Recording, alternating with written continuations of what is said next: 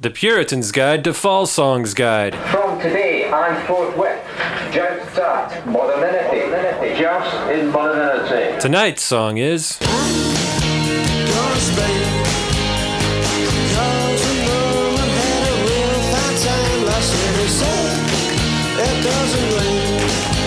Tonight's song is...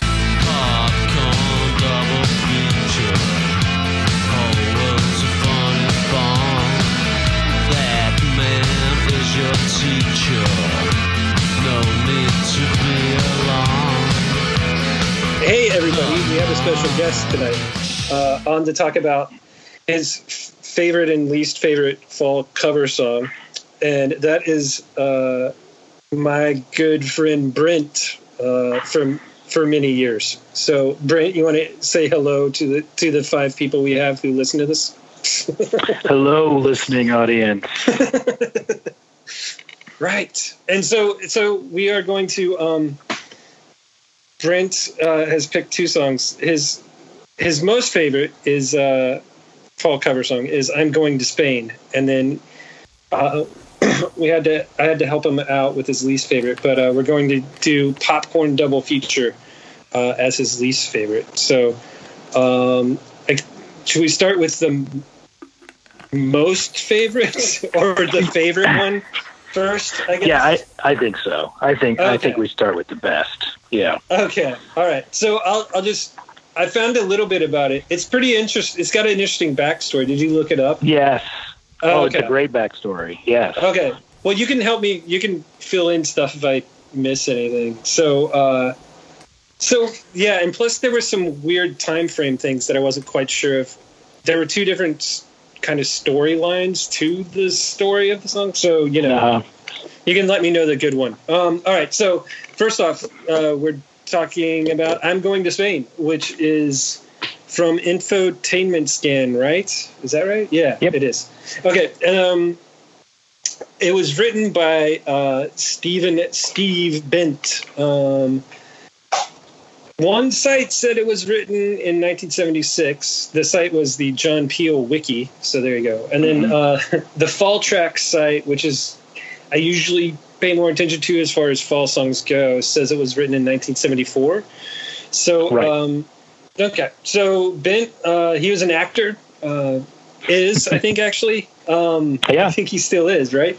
Yeah, because I looked at his IMDb page and he has tons of stuff. But he's probably most famous for around this time, the 70s, being on a soap opera called Crossroads, which ran from 64 to 88, and Steve Bent was on it from 77 to 79.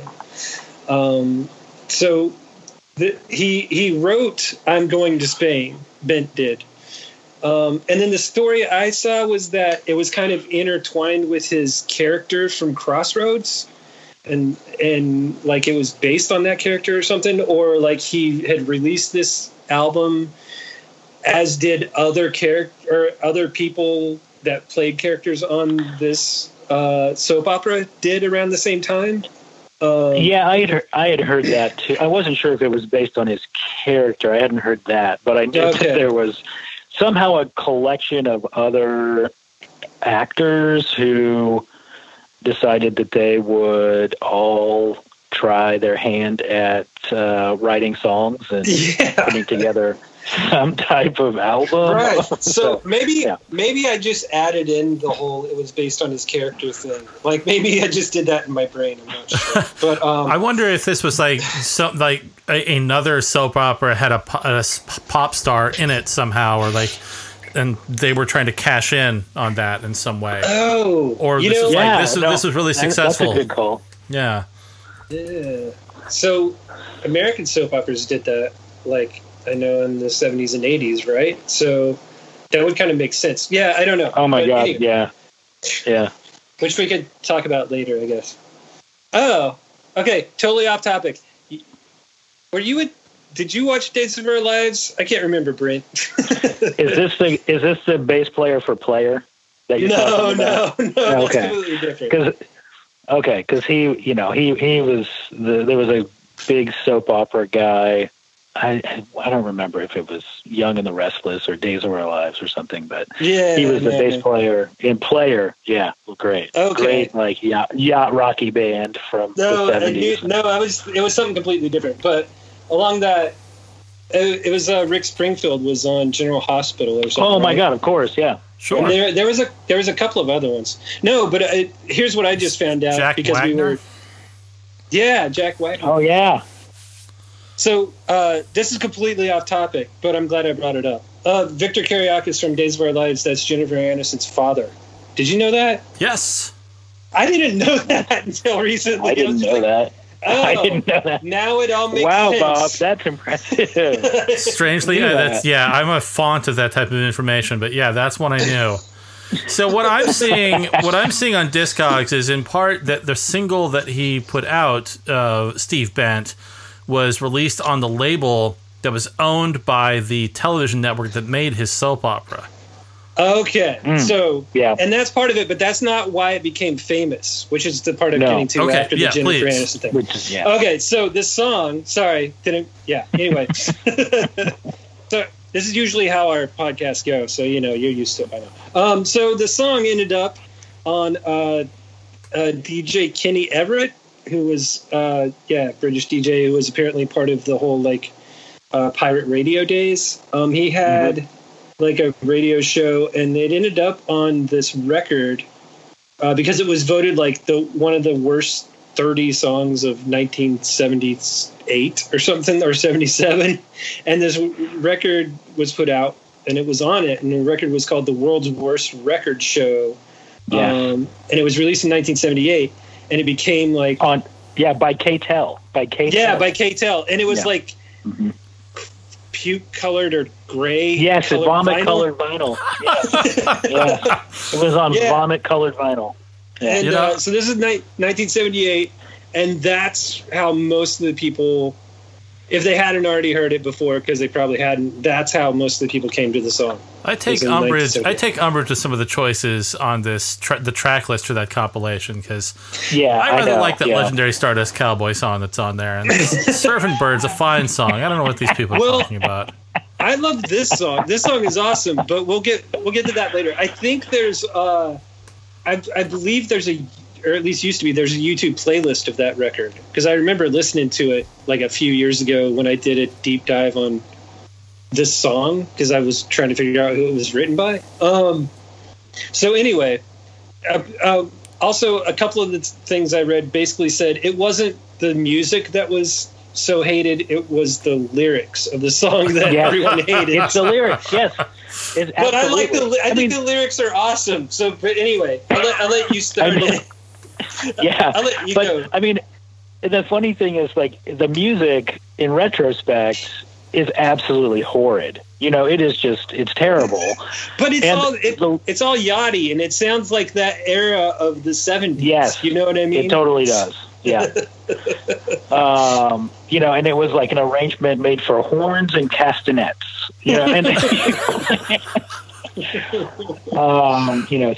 Steve really had a knack for what was trending in those days. So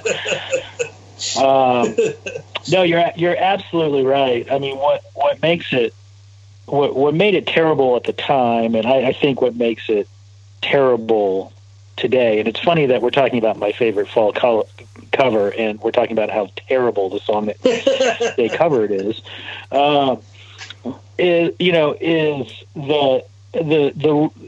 lyrics just, it seems like someone who was, taking their first stab at writing, a 60s inspired tale, biography of as a young 20-something, and so there are some magical lines in that song.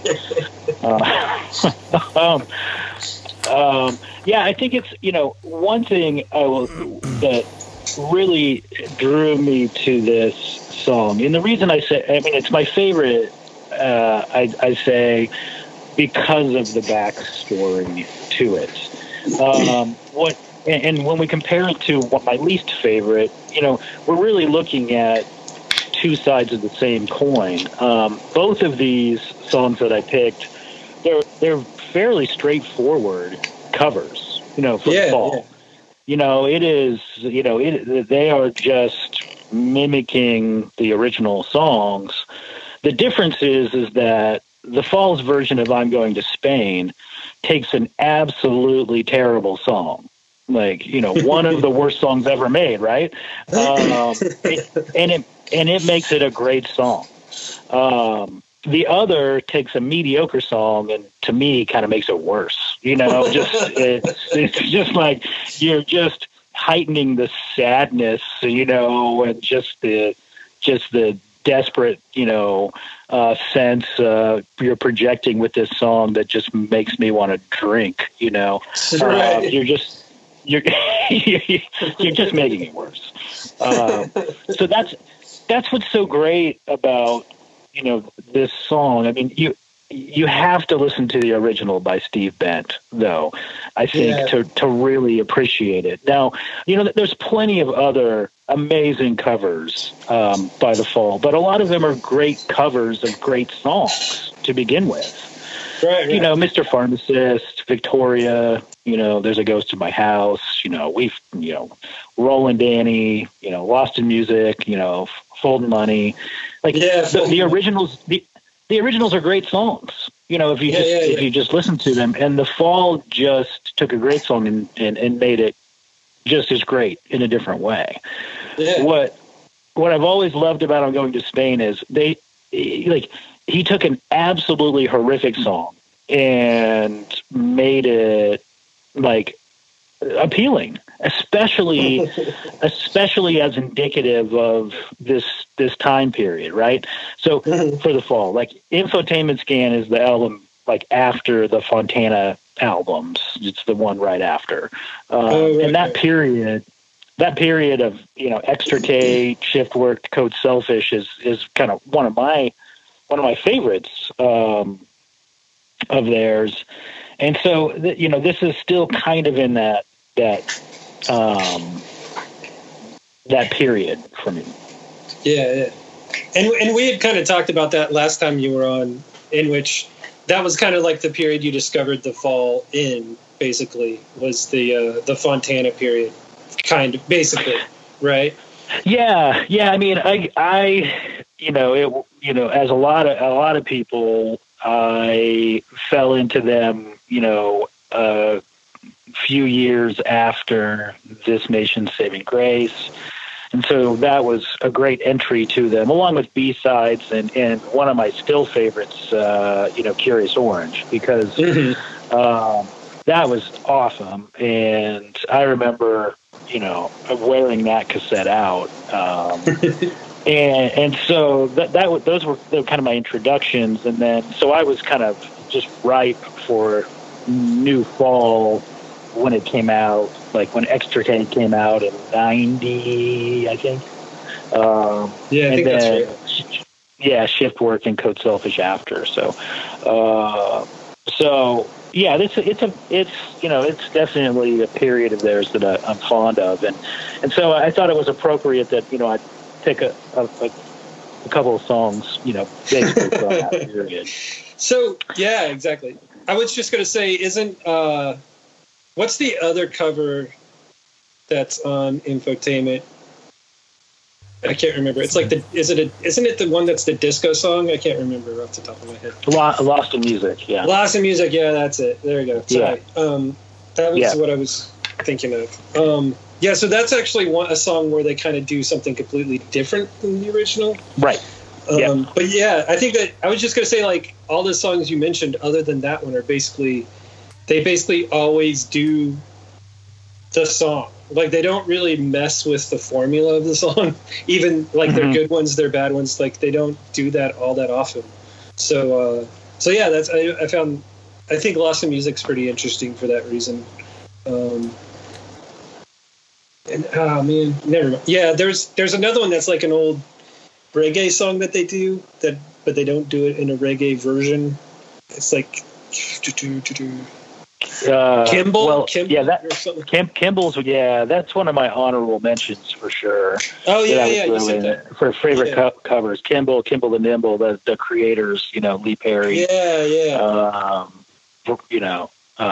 Song. Which is a great one. Is a great one as well.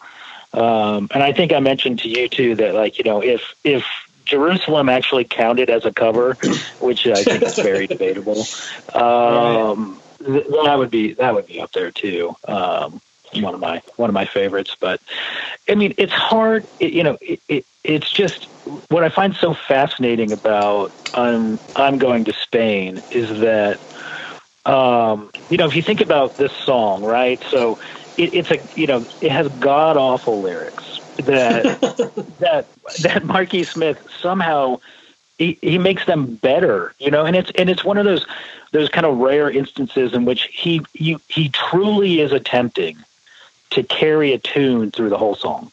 Right.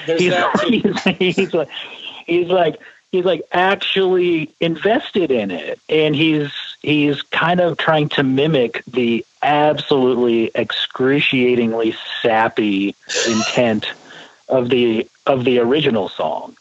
And so he's able to take these, woefully naive lyrics by Steve Bent and still follow through with his intent, which is just to say this is totally ironic and it's a total con, right? This song is a total con. Right. My cover of it is just to, by us covering it, it's just to help just slap you in the face with the irony of it. Because, the lyrics, basically the story goes, he's 24. He just sold his car. He just quit his job. He grabbed some tapes of Elton John that he found on the factory floor on his way. They left him. They left him for him on the factory floor. They did leave him. They left him for him, right? And then he's jetting off from dreary England to sunny Spain, because his cousin Norman, he had a real fine time there last year. So yeah, this guy will be back in at least a week after his little bit of money runs out. Basically, is what it sounds like, right? From this song, right. And so when you when you hear the Falls version, you hear Marky Smith him reciting these lyrics. You just know it's all tongue in cheek, and it's also really sort of venomous in the most sappy, saccharine way that he could possibly be. Because what he's basically saying is, everything that I'm saying in these lyrics is a total con. Because, as if any young working stiff has the means to do what I'm saying here, or, the means to even think of it, right? Right, yeah. I'm quitting my job, I'm selling my car, and I'm going off to Spain, and that was not working class England, in the yeah. So, and it really, maybe it probably wasn't in 1990, 94, whatever either. So, I can't imagine it was. There's some real gems in it, Oh, go ahead. No, go ahead. Oh, I was just going to say, so one, in the original song, I love that. Is it cheese and pickle sandwiches that his mom? Oh, yes. That's the line. Yep. But I love that, so in both of the pre-chorus bits, it ends with him saying, I hate it and I hate them or something. He says that he hates everyone at work, but then, the sandwiches his mom makes, he's like, I hate them and I hate her, or whatever it is. It's just he says, I hate them and I hate the cheese and pickle. That's what it is. Yeah. But then, so Marky Smith changes it. Yeah. So Mark takes his mom, or is getting ready. She sells off her stuff and he's going to take her with him when he leaves. Exactly. The other funny thing is, I'm guessing it's Mark's version of the song is set in Australia, but the second line of Mark's song is, I think it's time I saw the world and not Australia. It's funnier if it's actually an English person like going, I need to see the world, but not Australia. Exactly. Yeah, I like those changes. Yes, me too. I think that's a really great point, which makes me appreciate the Falls version so much more, knowing the original version. The whole thing about instead of hating his mom for making him pickles for his, or sandwiches for his journey that have cheese and pickle, he has her pack up her stuff and cash in her premium bonds to go with him. Yeah, exactly. It's just so perfect. It's just so perfect, Exactly. The other thing that's really great about it and really subtle is, this, I understand, like a lot of people, like this period of the fall is like not where most people would want to be introduced to the fall. Because it's the fall, it's obviously them, but, a lot of people, just the change in the band with Bricks gone, and then the keyboardy push, a lot of the electro stuff. Yeah. I get it, but this is a perfect song, and a lot of this is a perfect song where that really works so well given the material. Like Scanlon's guitar and the keyboards are what really make this song musically, because they pair so well together. And, and the musical, if you just listen to the musical sections of it, it sounds very much like The Cure or the Church or the Saints. That's what I was thinking too. A rudimentary, sort of stripped down version of that. You totally see that influence in there. And it's just, it's just a song. Every time I listen to it, it makes me happy. Like it puts a smile on my face. Well, that's good in these times. Yeah, no kidding. So, there was just one thing that was kind of driving me nuts about the fall version. Like, it's castanets or clapping or something on the chorus. It's completely off, and they put some minor delay on it, so it's not only off, it's fucked up. Like it does weird shit the entire time, and it's exactly, and it's, I could just envision Mark doing it on purpose, or having or making the person who was playing the castanets wait a second before they hit or something, I could imagine that happening, but it's off enough where I was like, stop doing that. Where it's annoying. And I think that's the point. I think it is. No, I think so too. It isn't. I know you do, but it's just this subtle, it's a subtle undertone with underneath all of this, pretty straightforward,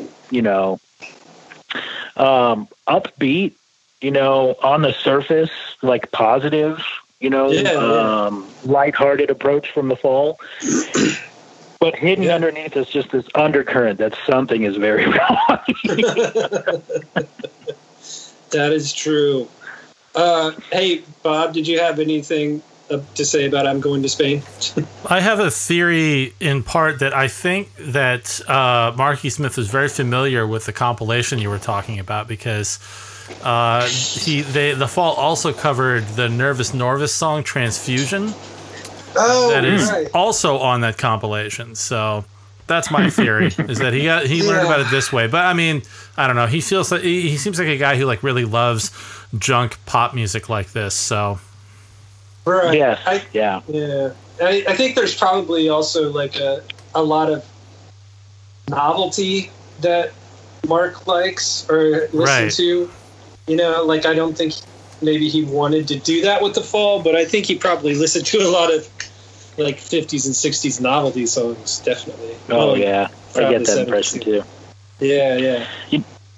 I think to kind of to wrap this song up, one of the greatest things was like John Peel, getting quoted, but he played when the Fall song came out, he played these songs back to back.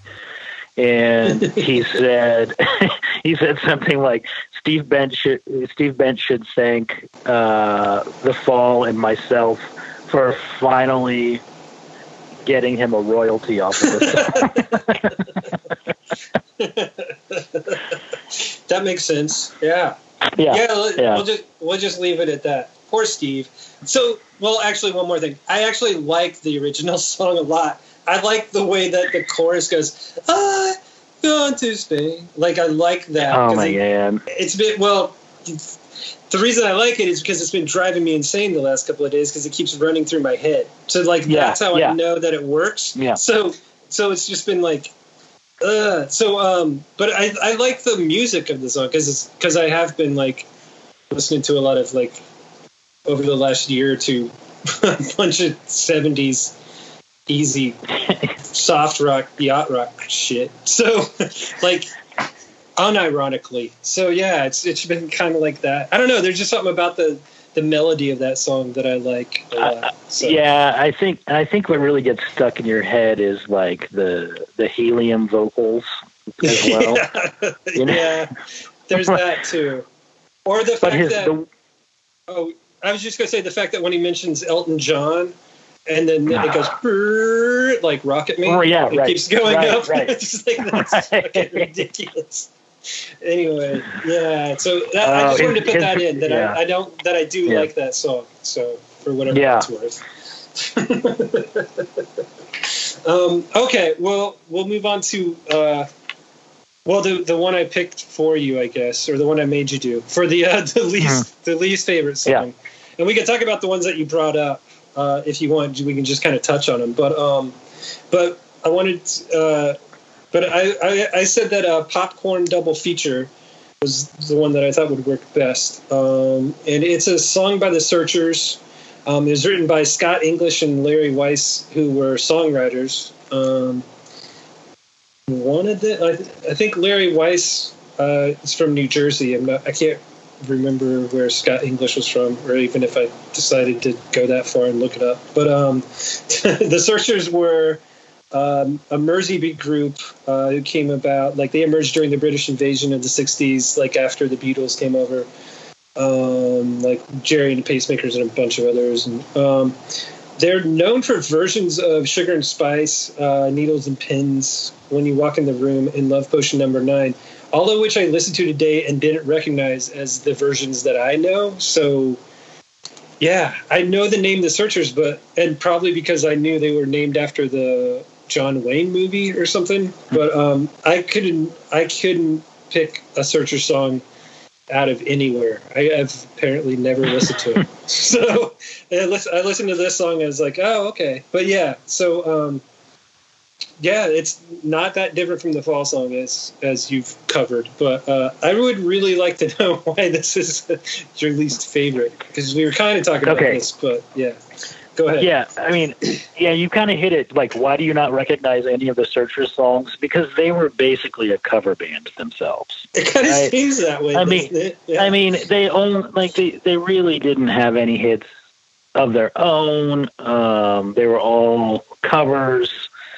And sometimes not very good covers. They weren't even like they didn't up the ante necessarily on the originals. And I know that was often the case in that era. But the thing, so part of it for me is that this song is always the song that I skip over on a great album. Right. So this is my least favorite song and what I think is a great album on Extricate. Right. And that's saying something. That's saying that I would rather listen to Hillary, in where all he basically sings is Hillary, hey Hillary, the whole song. I would rather listen to Bill Is Dead, than listen to this song again. Right. I just always end up skipping it because for me, even before I knew it was a cover, there's the tone of it. It's very sort of nihilistic, certainly in terms of the song and the content. The only real joy in it is having Mark say the whole world's a funny farm. That's probably the best line of the song that he recites. It just seems like for me, you get to the ninth chorus of the song of him going popcorn double.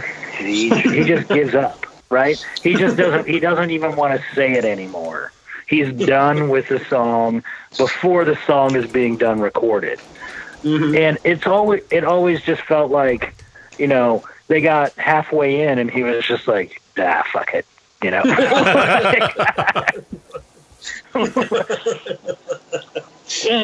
so it's just such a downer, and it is like I said, it's the two songs are just kind of two sides of the same thing where, they're both very straightforward covers of the original, but this is just taking what I consider a bad song to begin with, and just inflating, the depression, associated with it. So,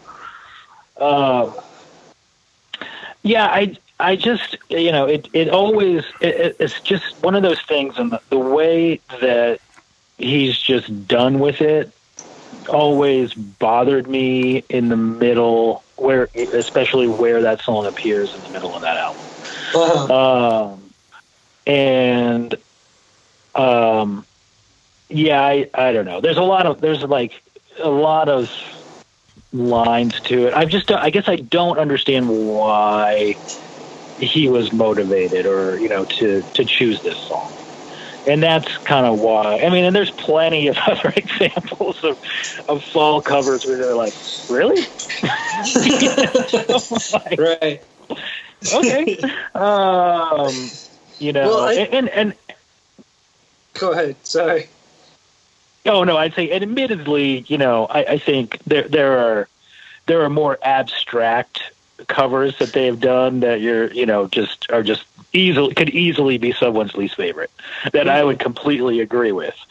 I just felt like for me, kind of focusing on this era of the fall, which showcases one of my absolutely favorite covers of theirs. It was important to highlight another one that just drives me absolutely nuts. Right. No, I think that's fine because I had Extricate was like one of the first fall albums I ever had. I had it on tape, but and I didn't even recognize it until I started listening to it again. I was like, oh, that's from there. But but there's nothing about this song other than obviously it's completely forgettable, and I probably fast forwarded past it too, as to make it like a least favorite. So that's why I was kind of wondering. I agree that it's like I couldn't even make it through listening to it all just yesterday when I was listening to it. I got to I got to the first chorus and I was like, fuck this, because Mark is all croony and stuff, right? So right. He's doing his crooner thing, but he's not a very good crooner. So I think I just moved it ahead a bit and was like, nope, still not that great. So yeah, I couldn't even listen to the whole thing. So I understand, and I'm not questioning it. It was just I was just a little confused, I guess, by it. But it all makes sense now. So yeah. Well, and the funny thing is, I admittedly listened to it again. Did you listen to it all the way through? But the funny thing is, Yeah, Sort of. I couldn't get there. I couldn't. I got pretty far. I was probably like 30 seconds away from the end, and just couldn't finish it out. Right. But the funny thing to me is, and again, grain of salt here, but I listened to it on YouTube just so I could see other people's comments about it, just see like, hey, maybe other people are just as like, nails on a chalkboard with this song as I am. And no. Were they all up on it? They all liked it? Yeah, there's a lot. Yeah, the vast majority, were people who, were like, oh, this is an absolute amazing cover of an amazing song. Maybe they were one person. I know, exactly. Yeah, right, probably. And then one person at the very end, just like one of the last comments I read was, "The original was better." And it's like, of course. It's like, wouldn't it be great to be that guy or that girl, right? The person on YouTube whose job with any cover that's posted on YouTube, to have to type out the obligatory, the original was better, Right. Yeah, that's I read the book person instead of watching the movie. Exactly. Yeah. I wanted to talk about a couple that you mentioned, but yes, that I wouldn't allow you to do. The first one is the Walk Like a Man / Breaking the Rules, which is Walk Like a Man, but with some of Mark's lyrics over the top. So when you first mentioned it, I went and looked for Walk Like a Man and found a live version on YouTube. And so I was like, okay. And then I was like, oh, it sounds silly and vapid, but okay. And then I listened to Breaking the Rules, and I was like, oh. Breaking the Rules, yeah. I was like, oh, wow. Okay. So they had done this before. Like, there's lots of songs where they take parts of songs. I mean, besides, like, I am Damo Suzuki, but, like, there was that one where they take the bass line from the Spinal Tap song and add lyrics to it. Or, like other songs. Yeah. Or, like, that Stooges tune, like, I Want to Be Your Dog or something. And then they put it. But this is so bad. Like, these are just really bad. Yeah. These are really bad. And then the last thing anybody knows is just to say with this one. There's not much to say on this one. Right. Besides, like, the last thing anybody wants is, like, high-toned keyboard mimicking Frankie Valli's falsetto, right? Is that like the most unappealing thing you can think of? Because it is. That's so weird. And then, but the one I really want to talk about, because this one drove me up the fucking wall, and I lasted like 5 seconds after it got going, was the Ibis Afro Man, which is actually fuck. That was horrible. Yeah. Yeah. With like different words over the top of it or something. So it's like classic. It's kind of like. Go ahead. Oh, I was just going to say, it's classic Fall where he takes a practice tape that is faster version of whatever, and then they do a studio take of the song, which is slower, and then they put them together. But this is like one of the few times where it doesn't work at all. All it does is make you want to shut it off. And I was just like, I couldn't deal. Like, it was horrible. And so, the problem with this one for me is that the song itself, neither version has aged real well. It's kind of like the Al Jolson of songs. Well, there's that too. It's like,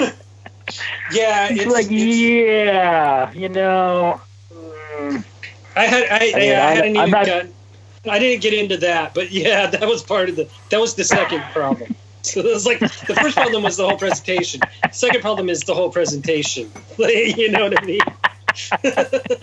Yes. Oh God! But anyway. those two are pretty terrible for sure. Those are definitely in the list. You know, and you know, some people love it. I don't. The Jingle Bell Rock cover. That's definitely on the bottom of the list for me. That's just absolutely unbearable. I can't take it. Because Popcorn Double Feature, I can stand, you know, guys. Because the Extricate was the first record of theirs that I had, and I had a CD of it. And so, you know, what follows, you know, Popcorn Double Feature on the CD was Arms Control Poser, which is not that great a song either. And so I was happy to skip over that one and could stand Popcorn Double Feature. Skipping over that one to get to the other Monks cover on there was much more interesting. Yeah. Right. But yeah, Jingle Bell Rock was just, come on, that was just wretched.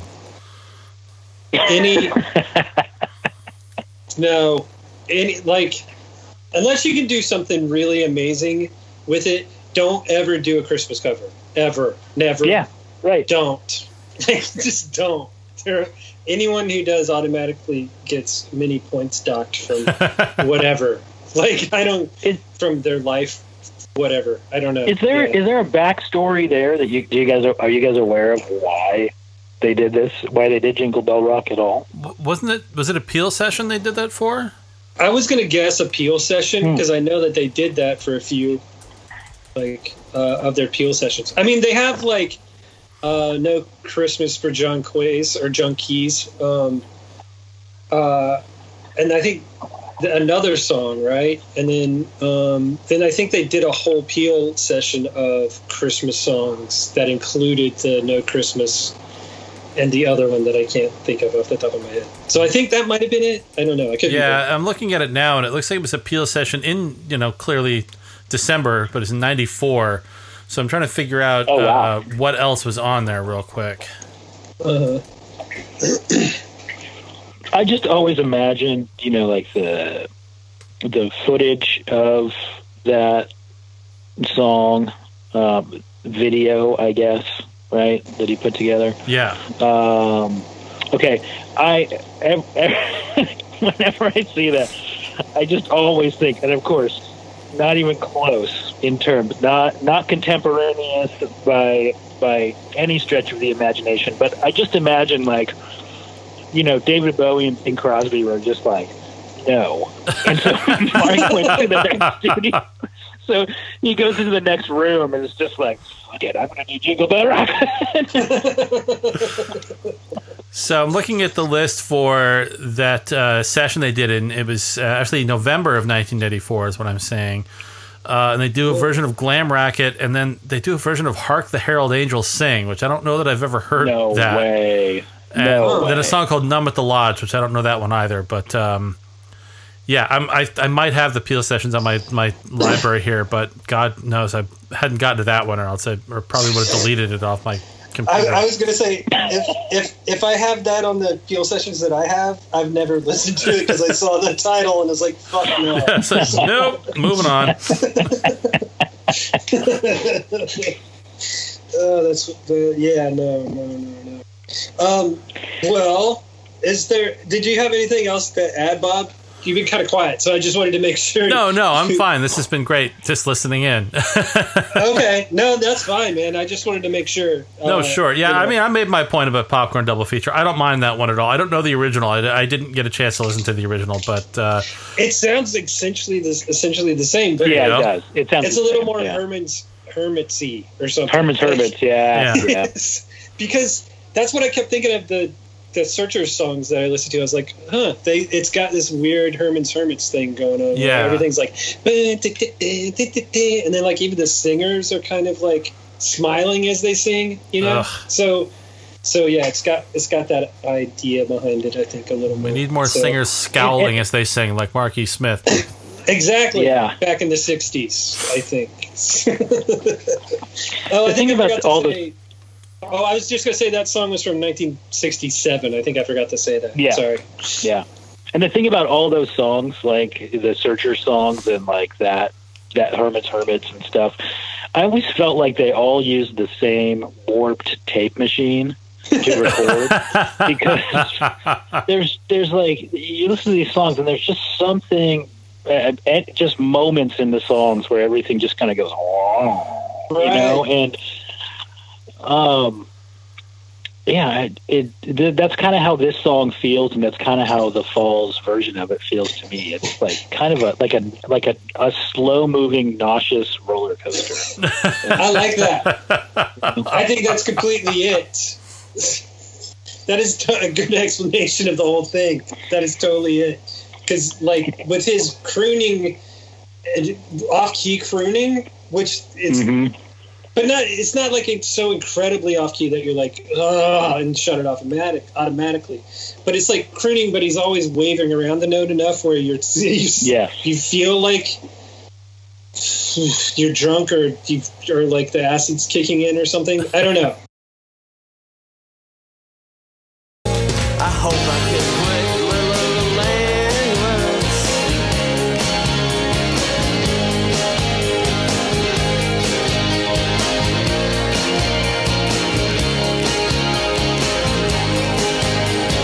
I'm gonna spend I hate the cold rain. And I'm gonna spend that right culture boy.